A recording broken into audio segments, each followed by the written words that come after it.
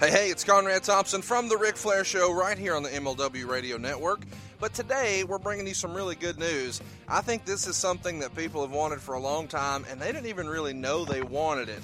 One of my favorite types of conversations to have with our guest at this time is when I go back in my Wayback Machine and say, hey, what happened when? And he always has an answer. And it's not because he read it online. He was there. We're talking about Bruce Pritchard. Bruce is bringing his very own podcast, Something to Wrestle With, right here to the MLW Radio Network this Friday and every Friday. Bruce, we're excited about this, man. Well, you're not nearly as excited as I am to have my Something to Wrestle with Bruce Pritchard back on the podcast airwaves. And it's going to be right here on MLW Radio. And we're going to talk about, man, the past.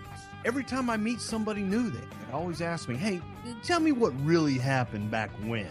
And we're going to get into what really happened, not what they heard happened, not what somebody else said happened, but what really happened, and get down into the nitty-gritty and tell some old stories of the past and have some fun. It's totally different from every other wrestling podcast. Lots of folks are going to talk to you about what happened on Raw. We're going to talk about 1987. We're going to talk about 1994. The man behind some of these characters. Let's not forget, Bruce is the guy who introduced the world to The Undertaker. Bruce is the man who loves you. He was there for it all from the beginning. He was Vince McMahon's right-hand man while he built that empire, and now you get an in-depth look at one big story a week. Man, it doesn't get any better than this. It's my favorite thing to do is sit around and pick Bruce's brain, and now you get to be in on the conversation every Friday right here on the MLW Radio Network.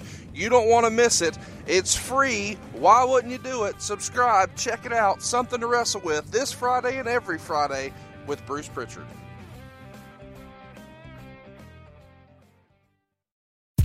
John brings his skewed sense of humor. Jeff brings tips to cut strokes off your next round.